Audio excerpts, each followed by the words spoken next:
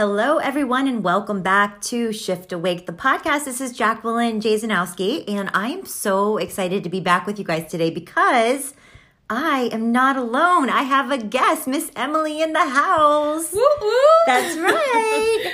I have come to the table today giving you guys some really, really special insight. And what we're doing today, Miss Emily and I, is we are strategizing. Emily and I started working together on my social media and really kind of talking a bit more about Shift Awake and where we want the future of the brand to go. So I decided, since I have Emily here, the expert in the house, I figured we could tap into her knowledge, and I wanted to ask her maybe the top few things that she wanted to share with my audience that she recommends when it comes to social media. So I'm going to turn Emily over to the audience. Go for it, girl. Yeah, thank you so much for having me. So I always kind of start with there's 4 main tips when it comes to social media.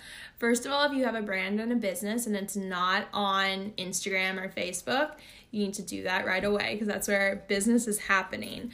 But the number 1 tip is to engage with your current audience and your dream audience.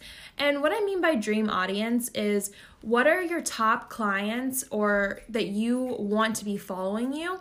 Go out and find them and engage with them. There's nothing, it's social media, it's so easy to find people, so just put yourself out there. The second thing is social media is your new resume. So is your brand coming across on your Instagram, your LinkedIn, your Facebook, the way you want it to attract new clients and new customers?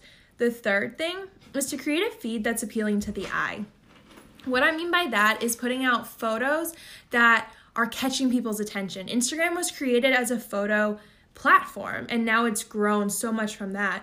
But kind of check in with your current feed, and if you weren't you, would you follow your account? And the final thing is using Instagram stories to be authentic. Instagram stories is where I am a hot mess and a half, but it's also where people connect with me the most because I'm just letting them know what's going on throughout my day and just kind of showing that, yes, there might be a perfect picture out there, but behind closed doors, my dog is running circles around me and I haven't slept for 3 days. So utilize that to be a real person with the people who are following you. Emily, those are awesome tips. And I think you and I have talked a lot before about the fact that Instagram stories, that's the one area that I would love to grow more. Absolutely. Yes, and it's the one thing I struggle with the most because to exactly what you said, it's an opportunity for people to really see behind the scenes. Mm-hmm. And if you had to, recommend, how could somebody start using Instagram stories more if they haven't before? So I feel like people view Instagram stories as something that's really scary.